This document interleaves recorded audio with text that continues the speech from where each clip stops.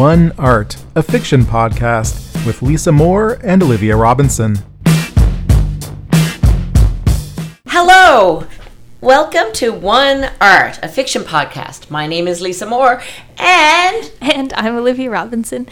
During this podcast, we will ask local writers to demonstrate different aspects of fiction writing through pieces of flash fiction that they've written specifically to read aloud on this podcast.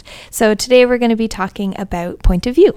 We're joined today by Ryan Clow and Michelle Porter. Thank you guys. Thanks for coming. Thanks for the invite. It's wonderful to be here. So Ryan Clow is an emerging writer in St. John's with a focus on mystery, horror, and science fiction. He has published in the Newfoundland Quarterly and won awards from the Arts and Letters and WANL.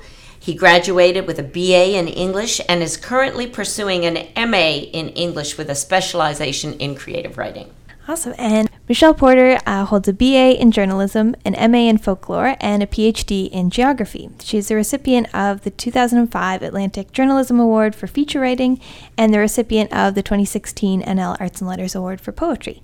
She has been longlisted for the CBC Poetry Prize in 2016 and 2017. And weren't you just longlisted for the Creative Nonfiction CBC Prize? Yay! Awesome. You go, girl. Yeah. That was exciting. lovely. So we gave Michelle and Ryan the following assignment. You will write a postcard-length assignment, approximately 500 words, that explores the power of writing in the second person. You will remember that the only place in the newspaper where the second person is employed is the horoscope section. So use your horoscope for the first week of September as your inspiration for this postcard assignment. You will remember that the second person can create an intense intimacy, as it seems the piece you are reading is speaking only to you. You will also remember that the second person can be eerie, voyeuristic, and even controlling. It often appears, particularly in the horoscope, in the future tense. It can tell the reader what to do. It can be bossy or even grating in big doses. You will remember that the second person sometimes dabbles with the supernatural. Most importantly, you will have fun with this assignment. Yeah, and I think we really wanted to look at point of view in this podcast, like really focus on it. And one of the ways of focusing on all the different kinds of point of views you can have, first, second, third, and every iteration in between, is by taking one of them and dissecting it, which you guys do a fantastic job of. Yes, and second person is challenging, so it's fun to kind of use as a writing exercise as well. So. And also, this is something you can try at home. Go grab your own horoscope and see what happens when you try to bring it to life. Yes. So let's jump in. Michelle, can you read your horoscope? First of all, the one that inspired the piece you're going to read? Sure. I sure laughed when I got this assignment, and I quickly Googled in the horoscope and found some very interesting things. And then I thought, how am I going to write in the second person based on this? So here's what I found. There's plenty happening in your love life, Virgo. The trouble, however, is that it might not be the type of action you want. In fact, you might be in for a major disappointment. On September 4th, Venus will oppose Neptune across your relationship axis, signaling a bubble bursting in love. All is not what it seems, and you're about to find out that your prince or princess has a few warts. Will you be okay with them? Adding to the mix is that on September 14th, Mars will oppose Neptune also across your partnership axis, while there is also a full moon in your relationship sector on this day. It is possible that you're just going to wave the white flag and give up on this relationship entirely. Or you might have to accept that it has simply slipped through your fingers. The good news in September has to do with finances. After the 14th, you could see money flow in like crazy thanks to Venus moving into your earned income sector. A new moon in the same area of your chart on September 28th adds to the possibilities. So lots of love, troubles, and some money. Now, of course, what you're going to read is fiction, but do let us know if any of this actually happened to you. I will. Shall I go into the piece? Yeah, or yeah, okay. Do it up. All right. So I writing in second person. Writing with that point of view was a challenge. Pulling it from a horoscope. I decided to go a little bit with some historical family stories. So I pulled details from some family stories and wove it together in this piece. You will wake early to play because your fingers have healed. The last time it took 8 weeks for the bones to knit themselves back together, didn't it?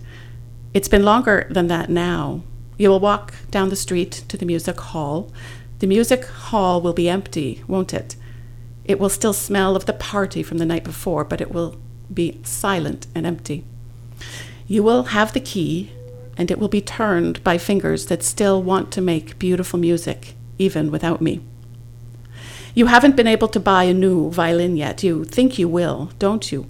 You think a few weeks of performing for the evening parties will get you a new one, don't you? You think you have been able to fly away. Will you sense that you are being watched? You won't. You will be too full of your ideas of freedom to notice anything but exercising your fingers again. Here you come. What will you say when you see me? You don't know how much pleasure I will take from your start, your gasp, and finally the pretty anger that will fill your black eyes. You'll be bold and strong, but it won't be enough. You won't be enough, not this time. The fear will come to your eyes too, but not right away. You will sit down and you will play the instrument that awakens your beauty, because I want to see you play one last time. You're ugly when you aren't playing. You will ask me why I love to hate you, and I will say that you know. Because you know I love to hate you. It has been so satisfying for us both. You will be wearing your performance dress, even to practice, like you always do. You will look so much like your people, and you will say that this isn't me. It's my grandfather in me, and you will be right. You will say that he has kept me from really loving you all this time, and you will be wrong, because it is my grandfather's hatred of you, of your people, that has kept me tied to you, loving you these years. Once, you thought that blood didn't matter. Not really, but you are learning to see how much blood matters. And yet, you won't be ready, will you? You will have left your daughter in bed. When you don't return, she will come looking for you. Here you come. You are sitting down to the piano. You are stretching your fingers. You make me hold my breath as I wait. You will be bold. You will be strong. But it won't be enough. Wow. That is such a powerful, gut-wrenching, frightening, and comprehensive description of domestic violence. Yes. The focus in the horoscope on love troubles. And I've been doing some research on my grandmother's story and her sister's story, and pulling out sort of family stories. And my grandmother's sister was an amazing, talented musician. And she was married to, and she's played traditional Métis music. And she married a man who was a descendant of the Canadiens, the soldiers who came down to put out the Louis Riel rebellion. So there was this whole love-hate story between two people who continued these generations of, conflict, really, within their marriage. And she would go out and she would make money playing music. And he was very jealous, and he resented it. And so this pulls upon how she left the marriage, and very soon after was found dead one day. And so in the horoscope it's written in the future, but I pulled from the past very much. So, and on family stories, I didn't expect any of this when I sat down to write it, but for these last few years, I have been doing a lot of this research and writing involving these old family stories. And so I think it's coming together. Wow. I mean, it's amazing. And it was amazing even before I knew it was based on old family stories. Mm-hmm. It feels like a novel. Is it going to be a novel? Yes, it's going to be. I feel ready to begin the novel that's based on generations of focusing on Métis women in my family, but with a focus on actually my grandmother's point of view and her story, because I feel this intergenerational sort of responsibility, both to the future generations, but also to the past generations that weren't able to process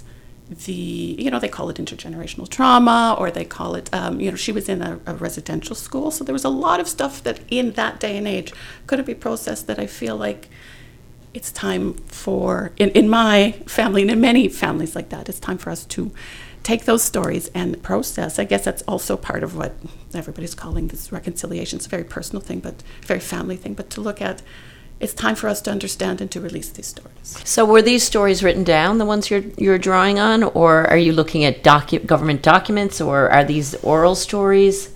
All three, actually. So we have, I mean, I'm a member of the Manitoba Métis Federation, Métis Citizen Canada. So we have, because of our family line, we have books of documentation of genealogy, etc.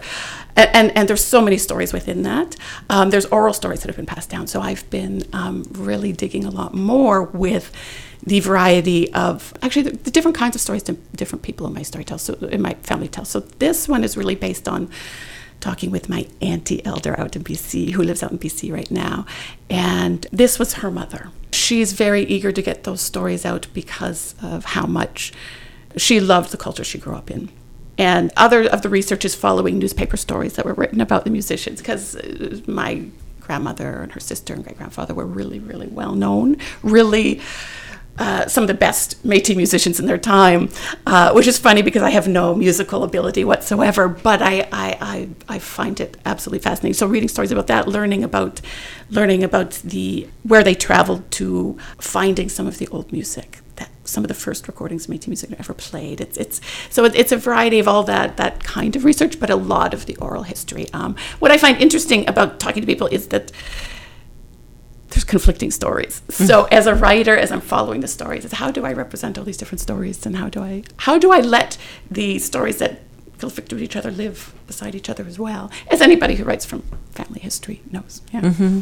So just to ask Ryan and Olivia, how do you think the second person worked in that piece? Well, we're dealing with domestic abuse, and what I thought was extremely powerful was that authoritative sense of telling you what emotions you can feel and can't feel. So when you said you are not strong enough, limiting someone's emotions as to how they can even act, it's kind of like when you feel caged in and that your own power is it's meant to be in your actions, but when you feel like you can't even act, your emotions are kind of the only way you can rebel if you can't fight back.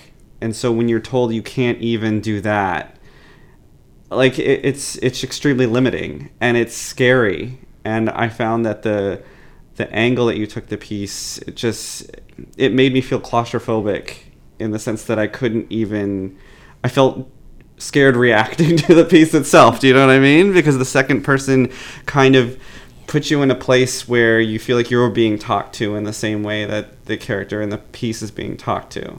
Yeah, definitely. I feel like the second person, makes it an even more like intimate reading and really pulls you in to the piece in like an uncomfortable way. And I'm interested when you're writing the novel, have you started writing the... I've been piecing together a few little bits. Yeah. Are you going to ask, have I used the second person? Not yet. I have used it here or there in a couple of pieces I've written, because one of the lovely things it does, and I think that's why, as Ryan said, he felt a bit claustrophobic, is that you're talking, of course, in this, you're talking almost directly to the reader, so they're feeling it themselves, and it creates a slight bit of confusion in the mind of a reader, in some people, in a sense that, is this me they're talking to? No, it's not. So it's a bit of this pushback as you're reading, I think, which in a piece of tension is interesting. But I will play with it. Yeah, it's interesting, especially since you're working from like the oral stories and also like document. Yeah, because the way people tell stories would be written or different than reading like a document. So it'd be neat to kind of, the different points of view. Well, I think the second person is also very voyeuristic. It's someone is watching someone and describing what they will do or will feel, and this is a performer. The main character is a performer who makes a living from being watched. But in the story, of course, we have the sense that the antagonist is watching from a distance and really is a voyeur and is waiting for her. So there can be something like a duality in the voice, because it can be both intimate and alienating, and I think that you really captured that. And interesting too with that, the description that you have of love and hate there, loving to hate. Really strong piece, Michelle. Thank you. Ryan, do you want to? You're going to start. Sure. Give us yours, man. All right. And you can start. Give us your the horoscope. Yeah, so I'll give the horoscope first. So my horoscope was from the Star, and it reads, "You do not need to make excuses for being as frivolous as you might want to be. Just go off and be you. Notice how many people seek you out. With as many invitations as you have, choose the ones you like the most. Tonight, let the good times roll with one special person." Fun. Right? Yeah, I kind of took that inspiration, and so you'll see I wrote 2 half stories that deal with the same event. And what I tried to do was actively take the horoscope and attempt to present someone finding or believing that they know who their special someone is. And then we'll see in the second story that I kind of took it in a much darker route to take advantage of the second person to see where that goes. Okay, so in the first one, you were invited to a shindig at her place on Alice Drive. There was a small group of you from the office. She decided to host the party, but didn't elaborate on why any further than why not. But you know why. She's a caring soul, a generous person who would sooner take the shirt off her back and offer it to someone in need than leave anyone stranded. So when the boss asked if anyone could host the party, she jumped at the opportunity. And you know you admire her for that generosity. She stands in the corner nursing a drink. Everyone is wearing something casual, and she has on a simple black blouse and blue jeans. Her hair is expertly braided and falls down her neck in just the right way. There's a simplicity to her appearance and a kindness to her expression that just draws people to her, and you're one of them. You're not particularly forward when it comes to making the first move. You feel as though you're out of her league, and a few of your friends have told you the same thing. But you can't help feeling drawn to her. Your goal is to not freak her out, so you stay on the opposite side of the room and sip on a rum and coke, careful to only send passing glances her way so she doesn't think you're some sort of creep. You're hoping the liquid courage will help you out a bit. A few hours pass, and the party winds down. She's thanking guests as they leave, offering a few a room to stay in if they need it, but no one takes the offer. You're debating whether to leave before it's just the two of you, but the choice is made for you when your bladder sends you running to the bathroom. By the time you're done and all zipped up, everyone's gone, and she's picking up discarded pizza boxes. "Oh, hey, I thought everyone left," she says. "Oh, I was just in the bathroom," you reply. She stares back at you, unsure of what to say. You want to ask her about The Office because you know it's her favorite show. Or maybe her thoughts on pizza because pineapple on pizza is sacrilege. Or maybe ask her if she's free tomorrow night. "I'll call a cab," you say. You pull out your phone, but feel weird being alone in the room with her while she's packing up. "I'll just head out to the porch," you say, pointing towards the front door. "Okay, have a good night," she says, hair dancing as she diligently stacks red cups. You step out onto the porch, sit down on the front stoop, and wait for your ride, wondering what you should have said instead. Aw! That's great. You got the second half there? Yeah, I got the second half. So to kind of counter the first half, she invited you to her house on Alice Drive. There were other people than just you, a few coworkers, mostly people you've never said more than hello to. But you know why she decided to host this party. She's lonely. You see it in her deep blue eyes, scanning the room for someone to talk to, but finding no one. And when Craig from accounting walks up to her to thank her, she knows Craig, the guy that all the girls talk about. You know she's just being polite. He probably does this routine to all the girls, and you hope she's smart enough to see through his facade. But just in case she isn't, by the end of the night, you'll be sure to let her know. Her blonde hair, by the way, is immaculate, mesmerizing in the way the braids splay down her back. It always looks so soft, you know. You'd love to touch it, caress it, feel the long, thick hairs between your fingers. You bet it feels like silk, and you're sure it smells of coconut or something else tropical. She fiddles with her iPhone, and Don't Speak by No Doubt plays over the speakers. It's a little too 90s for your liking. If the music were a few decades earlier, then you'd be talking. Millennials have pretty poor taste, and her choice in song makes you a little disappointed in her, but everyone has their flaws. You're also not a huge fan of her jeans. A flowing skirt will look more graceful, and it would accentuate her legs a bit more. It's a shame that we now treat showing a little skin like it's a horrible thing. Women should be proud showing off a well-toned body, and she should too. You're sorry that society has pigeonholed her into keeping everything to herself. Unfortunately, you have to work early tomorrow morning. You make sure to wait around until Craig from accounting is gone, though, because who knows what would happen if the two of them were left alone. You just want to make sure she's safe. One of her friends ushers you out the door, even though there's still some guy in the bathroom. You try to warn her, but her friend isn't having it. And then you notice her friend could stand to lose a few pounds if she wanted someone to care for her the way that you cared for her. As you leave, you take a final look at her, backlit by a tall lamp, making her look positively glowing, and you were impressed that she swapped her drink for a glass of water. It's good to know one's limits.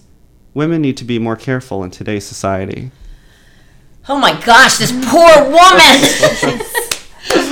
Why did she invite all these people over? This office party. Oh my goodness. Is that what's going on in people's heads? I know, that's scary.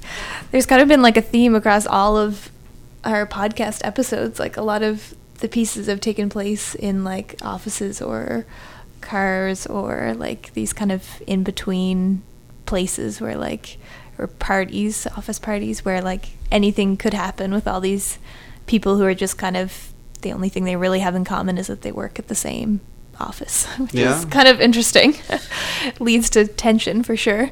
Did you find it challenging to write that in the second person, or? Surprisingly, no. Yeah. I think it was because as soon as I read the horoscope, and I thought special person, I have a few friends that I've talked to about kind of dating apps and stuff, and how like for some of them things aren't working out, or they can't find the right person, or like people are trying to find someone that's perfect, that hopes they will reciprocate in the same way and everything will just be magical, kind of with little effort put into it. And so when I thought about this, I was like, okay, well, what if I take someone who is holding out hope or has a crush on someone, and they don't believe in themselves, they have a lack of confidence, and so I just drew from real life friends and put that into the first piece.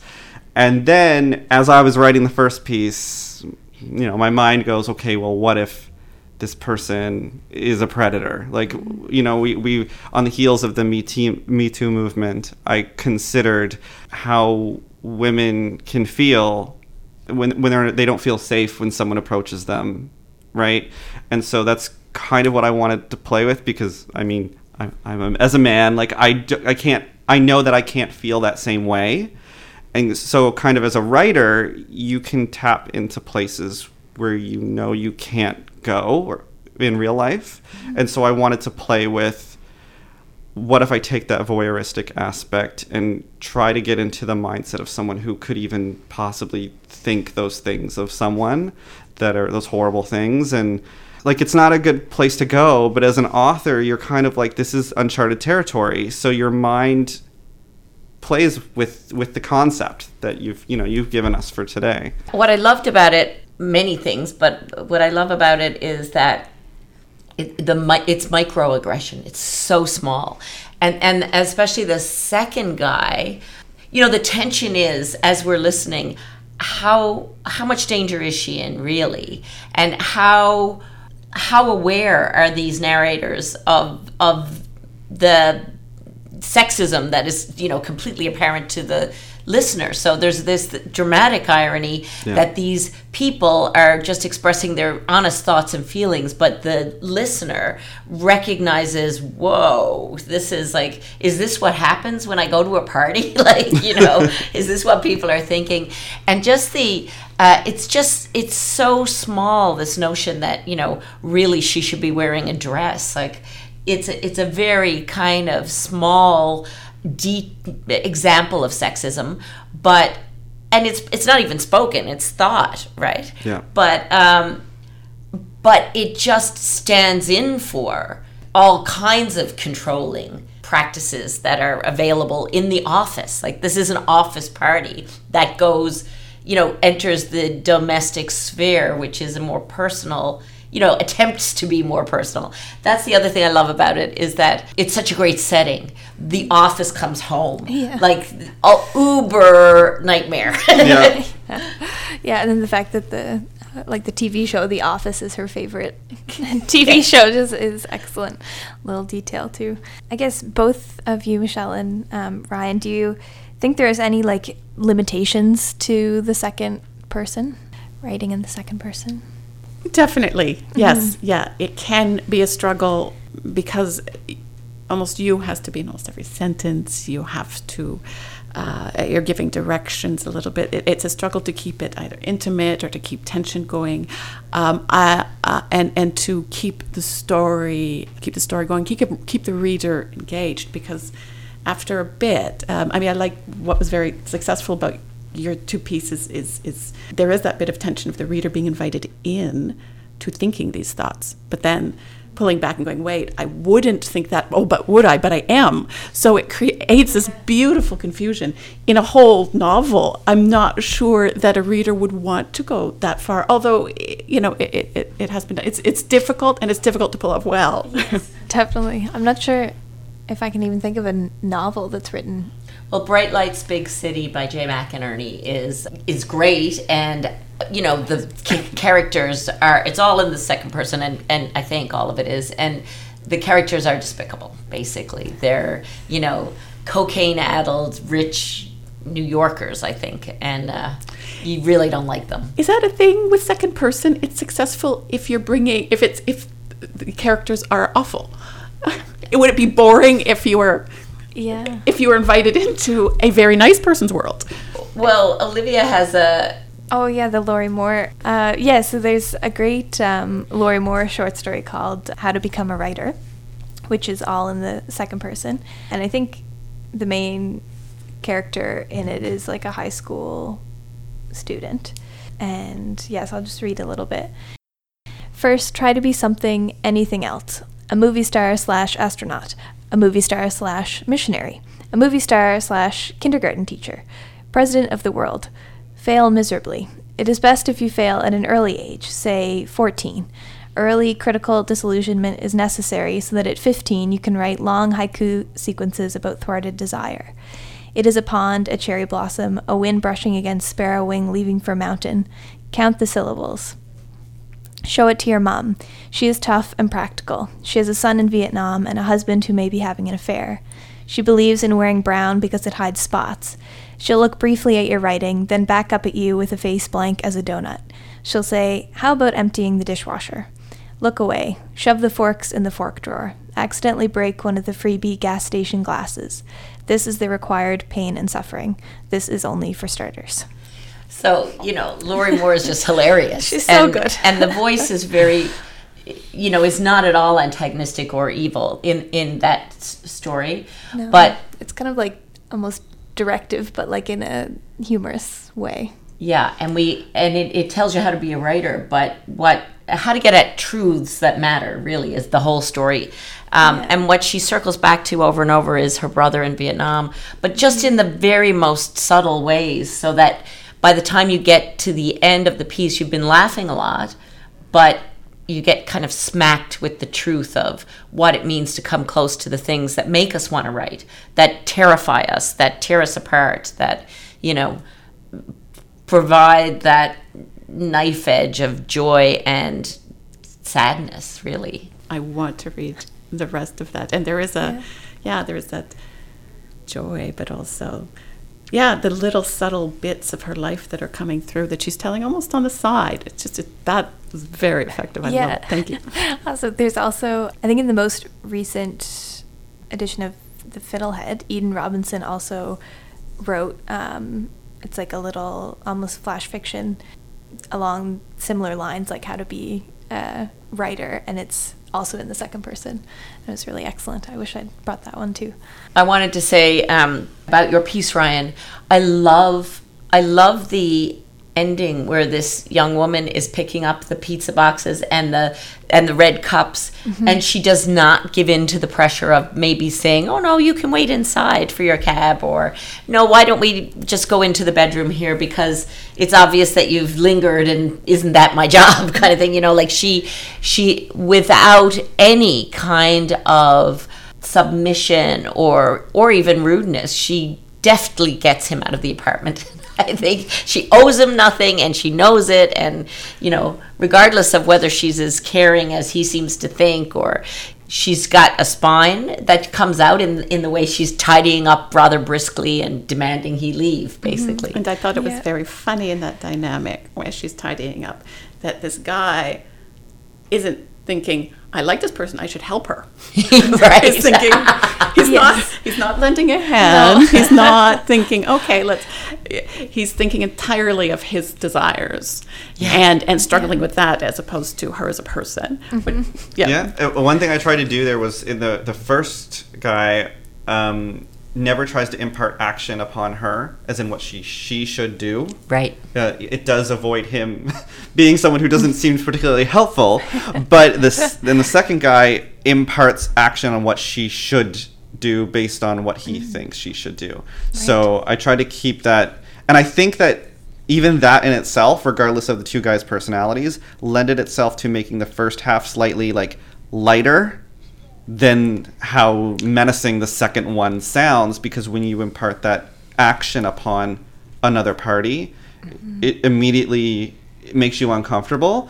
And when you were talking just then about can you have this kind of positive character or a nice character in the second person, and I had wondered if the only way you can do that is kind of in the example Olivia showed, which is where you have you take a humorous tone in your writing, or whimsy, or some way that, because once you get into a character that begins to judge others rather than impart wisdom on the reader, the reader can feel like they're being judged every time it says you. Right? Let me ask all three of you, what about the first person and the third person? Because obviously those are the points of view that we most often read and most often write in, I think. What do they have to offer that you don't get with the second person, or even, what does the first person offer that the third person doesn't? Well, I think one way we can get a clear example of this is that in my story, for example, we never understand the hostess's point of view, the object of affection. And you will only get that point of view if the author writes that point of view. So in the third person, we can move in and out between people's point of views and their own internal thoughts and how they view others. But the first person allows us this kind of non-judgment on the reader, that they can begin to judge others, and then we judge their character, not as if we are a voyeur, but as if they are their own individual. That makes sense. It does. Yeah. There's so much complexity of story and movement you can build into first and third, and of course with the third you can build in layers of what other people may be thinking about things, or of judgment as the word you use. Second person, I feel like you get on a train, you're going to one destination, and you got to make the best of it. And some of these examples are making the absolute best of it, but that's also its tension. You're just driving ahead, driving forward in one direction. First and third, you can go wherever. Yeah, true. I feel like maybe in second person, it's like a little bit about the tone, what you were saying, Ryan, how you can kind of direct how it's read based on the tone, which you can also definitely do in first and third person, and maybe even more so.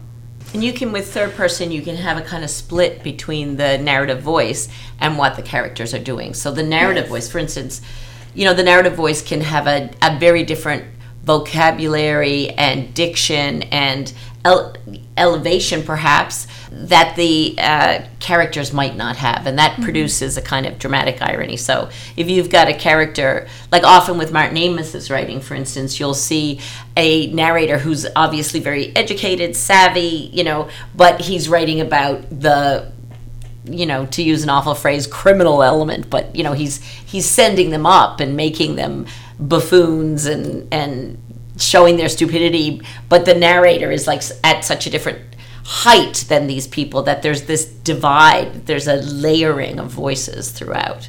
And I was also thinking of Andy Weir's The Egg as a short story, the guy who wrote The Martian, and it's kind of commanding presence is just it's something that I think first and third person just can't reach that level of authority, right? It's kind of, I don't know how to describe it best, but maybe like an astral projected version of the reader judging themselves.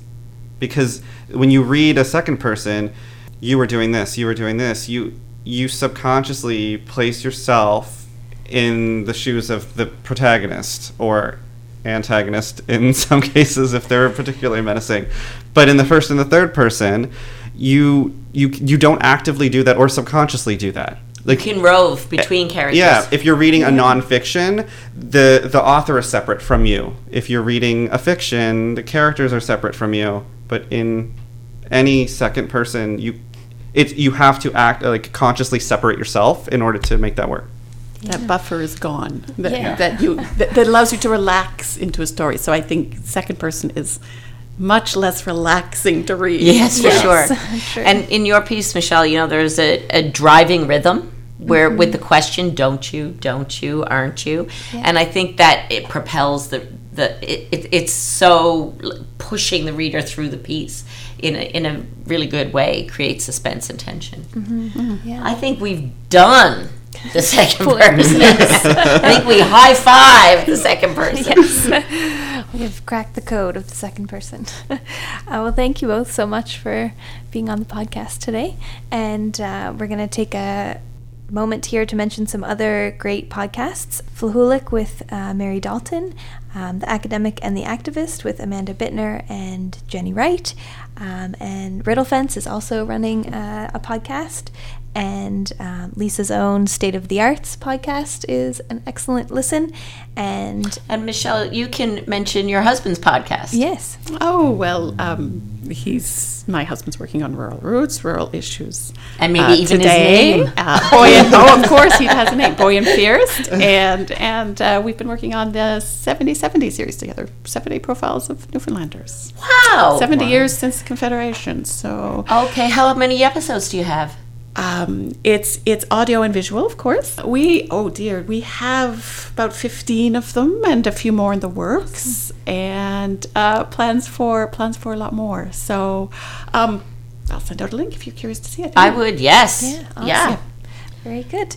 So we're going to take a little break here, and then we'll be back with our final segment, the Fave Fiction of People with Wild Jobs report. So stay tuned. Thank you. Thank you guys. Thank you so much. Thank you so much for having us.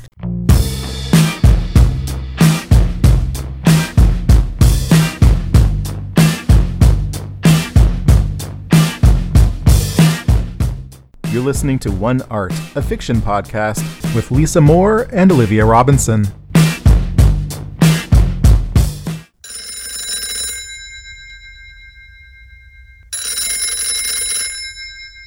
Hello? Hello? Hello? Hi. Hello? Yay!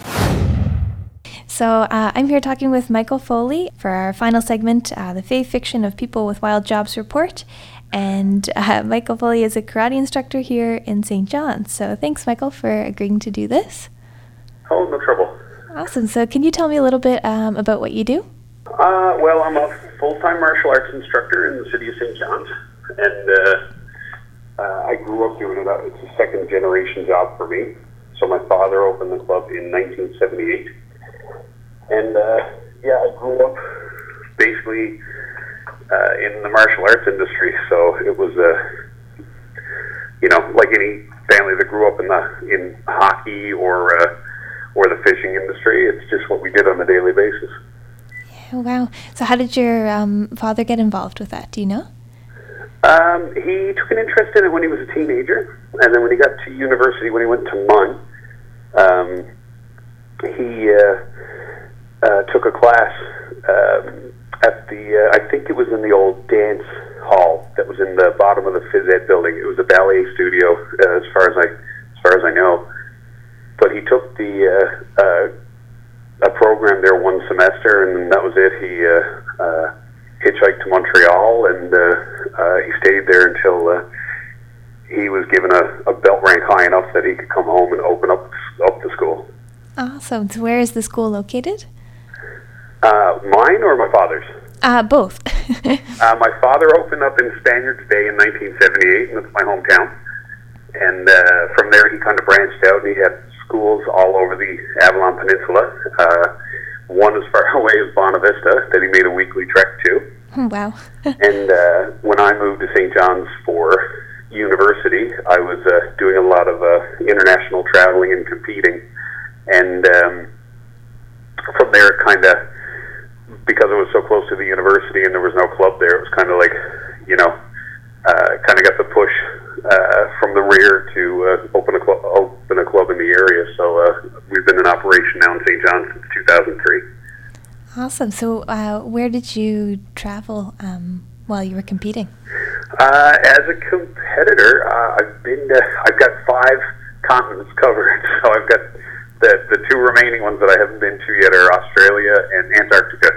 But I can't find an event in Antarctica to go to. So I think Australia will be the last one on my list. But we've been to Brazil, Africa, a few different countries in Europe. We've been to Southeast Asia. We spent a couple of months there in 2007. So yeah, we've traveled extensively with the sport. Wow, maybe you'll have to start one in Antarctica. Now I do hear that there is a marathon there. Oh, okay. But and I've met some people that have taken part in it, but yeah, I'm not really interested. No, So, oh my goodness. Yeah, that sounds difficult. So could you tell me a little bit about a book that's meaningful to you? Well, yeah, I was thinking about this, and the one that comes to mind is Selected Works of Poetry by D.H. Lawrence. So when I was traveling around competing as a teenager and in my early 20s, my father got into the habit of writing out a little verse from a book for motivation or a little poem, and he put Self-Pity by D.H. Lawrence on a little scrap of paper, and he stuffed it in my wallet before I went away to Nationals, I think in 1999, and I didn't know it was there until we got up there, and I pulled it out of my wallet, and I kind of read it, but it kind of like gave me a little bit of a sense of grounding before I went out and competed. But I was kind of in a room full of combative sports athletes, and everybody kind of had the same look on their face, like furrowed brows and headphones on, listening to heavy metal music, and I'm the kid sitting over on a chair reading poetry. So I kind of stood out like a bit of a sore thumb. But from there, I found that it had the effect on me that it was a calming sense before I was getting ready to compete. So from there, I was taking books with me no matter where we went. So when we went to South Africa to compete, I had James Joyce and Brendan Behan with me, and when we were in Southeast Asia, I took the Count of Monte Cristo. So it became a thing after that just to keep my head out of competition, I had a book with me, and that all started with Pansies by D.H. Lawrence. Yeah, wow, I love that. It's like a good balance.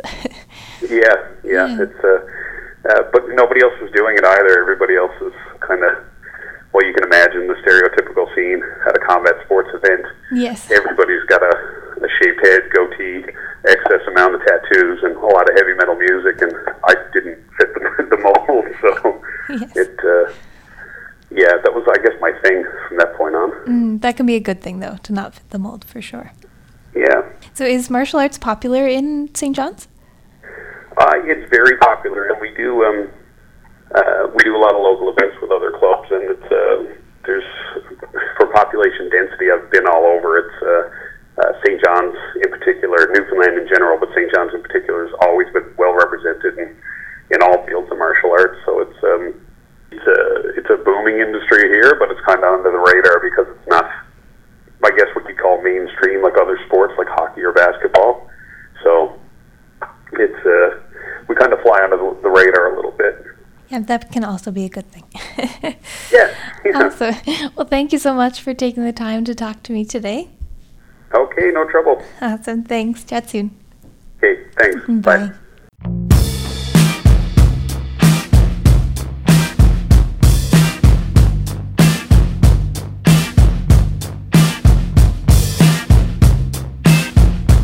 You've been listening to One Art, a fiction podcast with Lisa Moore and Olivia Robinson.